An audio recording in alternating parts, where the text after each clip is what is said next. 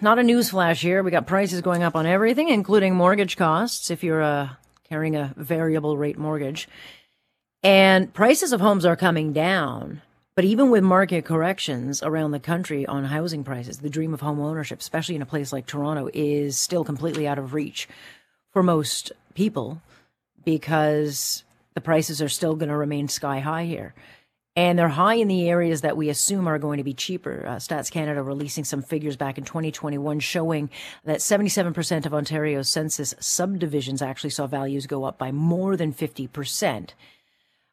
So again, the prices are coming down, but they're still really high. And it's no easier if you're a renter, assuming you can find a place, because those costs are also very high and the demand far outweighs the supply.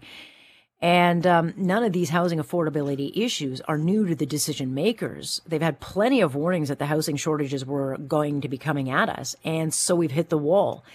I want to bring in Kat Eschner. She is TVO's affordability reporter, and that is one of the busier beats these days. Kat, thanks for joining us. Thank you so much, Alex.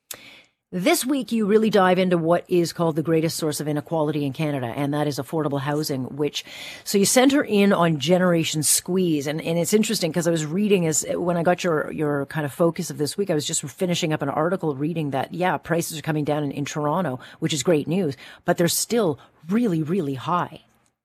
Yeah, no, I mean, wages or home values have become so completely decoupled from local wages in Toronto, but in a number of other places as well, that we can talk about prices going up or going down, but at a certain point, it's all kind of academic to anyone locally who is looking to buy somewhere to live, whether that's a detached home or a condo, or even looking to rent at a place that is bigger in scale than what they have currently. Yeah, and the reality is, though, even outside the big urban centers like Toronto, there's no guarantee, because you can say, well, I'm going to go to a smaller place, but Hamilton, all these other outside areas that people might go to are still very, very expensive. And so that isn't even an option for a lot of people. Yeah, no, it's true. And also, the affordability is housing affordability is bad right now, frankly, everywhere, pretty much across the province. So it's not like, No. driving until you can afford to buy is a realistic option for most people, because driving until you can afford to buy means hours and hours away from anywhere they work or where their families are or anything else they might want to do. Yeah, and then you kind of zero in, because some say, well, forget ownership, I'll just continue to rent. But even that market is not just a survival of the fittest. There isn't a lot of product out there where people can shop around, and there are huge amounts of demand for that product. So you can be into a bidding war, even just in the rental market. Oh yeah, for sure. I was talking to my esthetician a while ago, and she was talking about how she has been outcompeted. This is in Toronto for 6 months, looking for an apartment for her and her boyfriend. And it's for people who are paying 6 months rent upfront, who are paying years rent upfront. Just the whole market is just very different than it was even a few years ago. But I think it's also important not to just focus on the supply issue. There is a supply issue. We do need to, build more housing. We do need more affordable housing. And this is one of the things that the guy interviewed from Generation Squeeze, Paul Kershaw, told me. He also emphasized that there's simply too much riding on housing that has nothing to do with housing in the sense of people actually having a safe, secure place to live. About 14% of our national GDP is tied to housing and real estate, which is really, really Crazy. high. It's much higher than many other countries. And, comparatively, when you think about things that are included in GDP, you also think about how many people are employed in that sector. Only about 2% of Canadians are employed in that sector that is producing 14% of our GDP currently.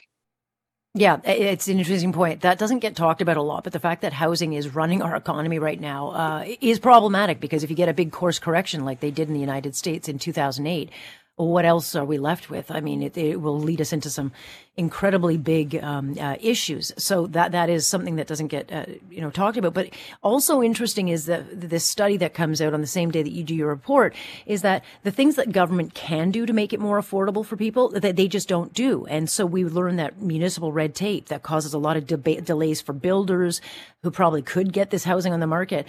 They're delayed to the point of $100,000 of extra costs on a home. 50,000 grand if you're looking to buy a condo. And then, the things like land transfer tax for, let's say, a first time builder or homeowner, they won't remove that. So the things that government can do and should do and should have done, frankly, a long time ago, they're not doing. Well, I mean, I think it's worth also considering when you think about $100,000 or $50,000 that again, it's completely academic. So, like, I'm not a homeowner. It's completely academic to someone like me. I'm a millennial. I live in a small apartment. I talk about this in the story, and it makes no sense to move into a bigger apartment because of how much they cost. And home ownership is simply not on the table. Yeah. So, if it's $100,000 for most of us, that's academic. But I also think it's worth talking about when we're talking about government interventions in this. This is a really hot potato issue. This is something that governments have been really hesitant to address. And I talk about why in the piece. So the reason that housing is so blown out of proportion as part of our GDP, but also that it's so unaddressed by politicians, relatively speaking, and this is something Paul Kershaw said to me. He said, and this was jaw-dropping to me just to hear someone actually say this out loud. But the reason there isn't some tremendous outrage about rising unaffordability is because the people benefiting from housing inflation are, and then he said, like, are regular people. They're regular, everyday homeowners who got in back in the day. It's a lot easier to talk about, like, foreign ownership, which is actually pretty low. It's less than 5% nearly everywhere. It's not a huge factor in this, or sort of all these other things, than it is to talk about the actual problem, which is a combination of the fact that both people who own a single residence have seen it like skyrocket in price or in value, home value, more than double, something that is completely unrelated to what they paid.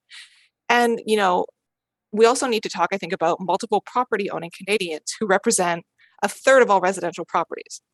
So this is someone who has a home that they live in, but they also have a cottage that they rent out, or maybe they also have one or two investment properties.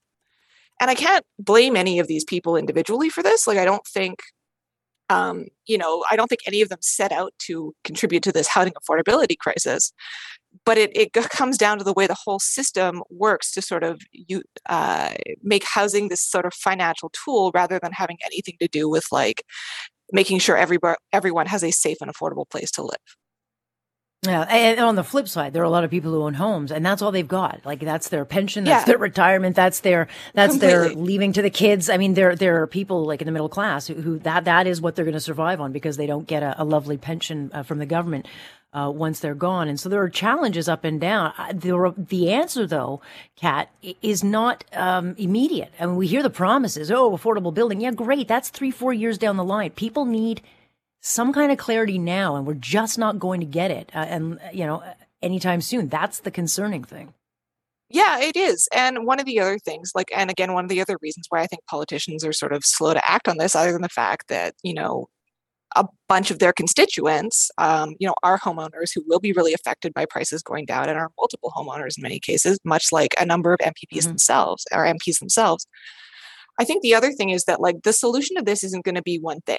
Like, you can't just pass one policy and all of a sudden this is fixed. This is going to take a long time, but it's also going to need to be really multifactorial. So there's going to need to be a number of things happening all at once. And that is really hard. Like, as you know, that's really hard to sell politically because it's complicated and we're all busy. And frankly, none of us want to spend this much time. Like, I certainly don't want to spend this much time thinking about housing. I don't know about you, but it'd be nice to, like, not have to worry about this so much. But, between here and there's a lot of stuff. There's a lot of policies. There's a lot of change. Yeah, well, sadly, years and years and years of kicking the can down the line and a lot of talk and less walk from government, I think, has brought us to this point. And they do have to fix it. It'll take real leadership on this. Nonetheless, appreciate your time on this, and we'll see what you dig up for next week. Thanks, Kat. Yeah, thanks so much. Take care. Okay, bye-bye. That is Kat Eschner, who is the TVO's affordability reporter. The one thing I go back to is, what's the solution? A capital gains tax on home ownership? No, because you will decimate the middle class, which I was saying, it relies on the one thing that they own to retire and live out their life. Again, I say get rid of the red tape and, get rid of things that can help young people get into the market. So $100,000, you save that up, and then you have to come up with another $100,000 for the land transfer taxes and or the overcosts of having to build. I mean, that all matters.